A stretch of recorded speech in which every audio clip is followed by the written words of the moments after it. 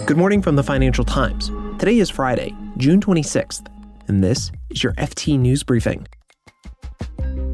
The Federal Reserve is capping dividends and banning share buybacks by big U.S. banks. I'll talk to the FT's Laura Noonan about what triggered these actions. But first, German payments company Wirecard said on Thursday it would file for insolvency. I'll talk to the FT's Dan McCrum, who's been on the story for many years. I'm Mark Filipino, and here's the news you need to start your day.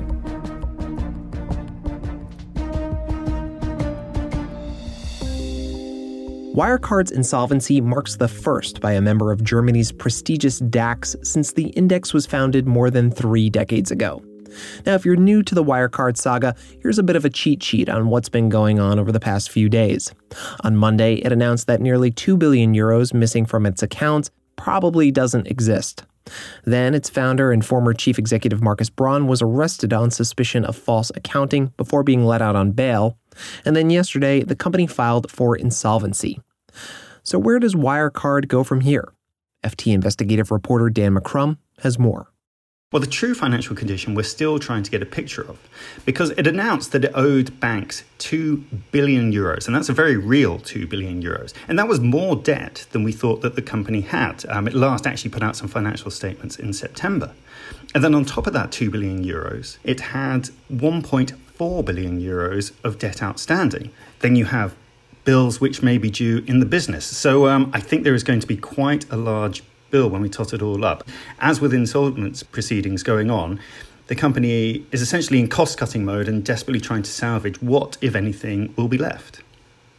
And of course, EY, Ernst & Young, is the company that had conducted the audits of Wirecard throughout the last few years. So Dan, it seems to me that there were 2 parts to Wirecard.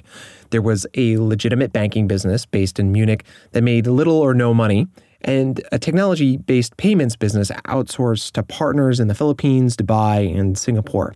And it's in the outsourced businesses that false claims were made about earnings and where the alleged fraud occurred. Is that correct? Tell us more about these outsourced businesses and how they were set up. Yeah, so the outsourced business is the key to what seems to be the suspected fraud here. So the company had grown all over the world, and as it did that, it was always a little bit vague about where it made its money, where it operated, and it didn't give a particularly detailed breakdown of its business.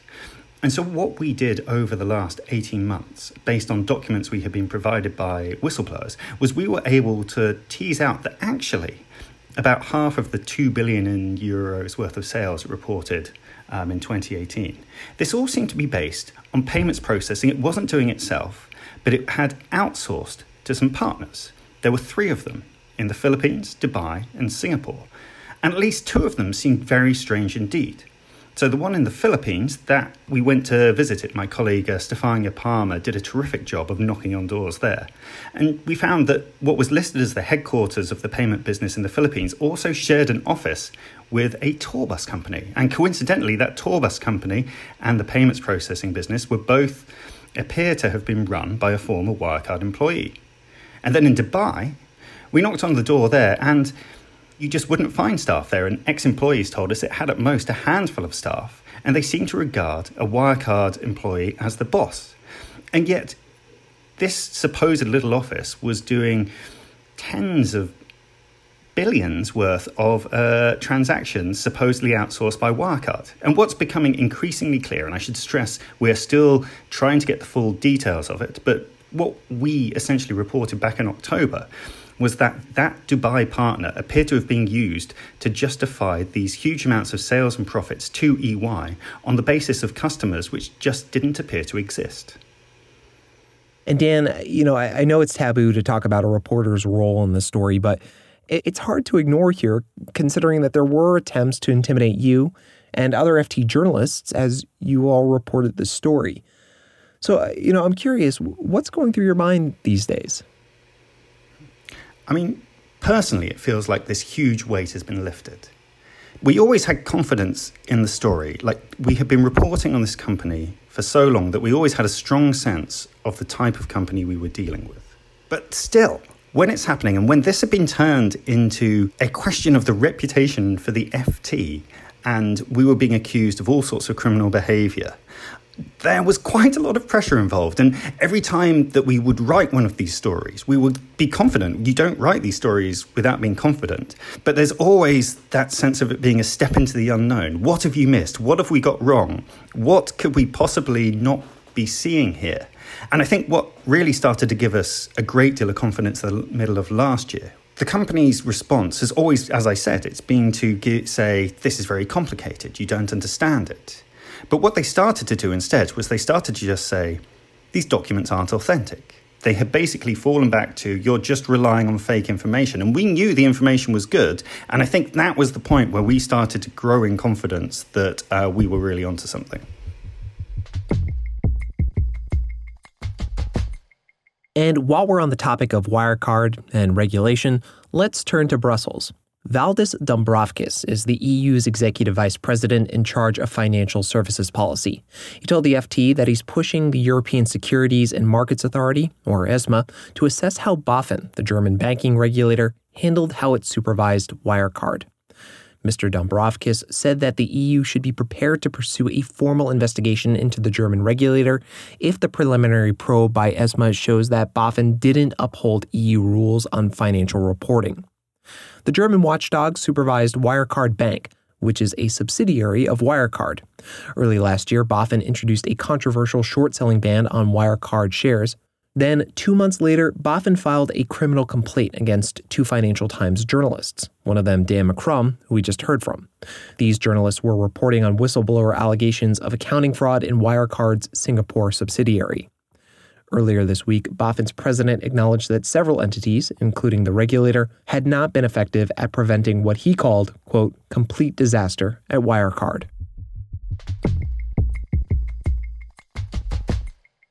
Every year, the Federal Reserve performs a series of exercises that look at the health of America's top banks. And yesterday, the Federal Reserve revealed an unprecedented amount of data and commentary on them. The central bank found that the pandemic could trigger hundreds of billions of dollars in loan losses and push some lenders close to their capital minimums. The FT's U.S. banking editor, Laura Noonan, has more. So the review looked at a couple of different things. One of them was the annual stress test that they've been running for the last decade or so, and that was basically looking at how banks would do in a normal shock, and that didn't find a whole lot other than what you'd expect. They also then looked at what a group of around 30 of the biggest banks operating in the US, they looked at the level of potential losses they could face if there was a more severe recession because of the coronavirus pandemic. So they looked at both a double dip recession and they looked at a prolonged recession. And what that showed was that that group of banks could have loan losses of around $700 billion, which is a very big number, but also more concerningly, that it could put some of the banks close to the regulatory capital minimums. So that was quite stark. They also warned a lot about how there was a lot of uncertainty around the outlook, and there was some pretty conservative language in terms of the losses that the banks could face. Yeah, so a lot of bad news here, Laura. So what actions are the Fed taking in response to these findings? So the most immediate action they have taken is they have told banks categorically, this group of 33 banks, that they cannot resume or do any share buybacks until at least the fourth quarter, and they cannot increase their dividend beyond 2 different requirements. One is that their dividend cannot be higher than their dividend a year ago, and the other is that their dividend cannot be higher than the average of earnings for the previous 4 quarters. So that's the immediate term fix, which actually isn't as consequential as it sounds, because nobody really expected banks to increase dividends. Talking to analysts afterwards, the top 8 banks and some of the others have already suspended the share buybacks that make up about 70% of their capital return. Nobody really expected them to resume those anytime soon either. What's a bit more concerning is the Fed is planning to review this on a quarter-by-quarter basis. They're also asking banks to resubmit their capital plans later this year, taking into account the current environment. They're talking about potentially running further stress tests later in the year. What all that adds up to is a lot of uncertainty. So the Fed has changed how they set capital this year. And investors had hoped that would give banks more autonomy and more clarity over how they were going to distribute dividends and do share buybacks. Now it's actually moving in the opposite direction. And what's happening is there's a lot of uncertainty. If you're a bank investor, it's really hard to say that they will definitely get their dividends beyond the third quarter, or what level of dividend they might get. So the Fed is basically keeping all the power here, but not really using a whole lot of it yet. You can read more on all of these stories at FT.com. This has been your daily FT News Briefing. Make sure you check back next week for the latest business news. Before we go, the FT wants to let you know that we're here to help when it comes to your summer reading list. Check out the FT's annual summer book series, where our writers and critics choose their favorites of 2020 so far. And they cover a variety of subjects, from politics, economics, science, and history, to art, tech, food, and wellness. And there are plenty of novels, poetry, and audiobooks too. You can find 200 books to add to your summer reading list at ft.com/summerbooks2020. That's ft.com/summerbooks2020. The FT News Briefing is produced by Amy Keene, Fiona Simon, and me, Mark Filipino. Our editor is Amelia Mahasik, and we had help from Gavin Coleman and Michael Bruning. Our theme song is by Metaphor Music.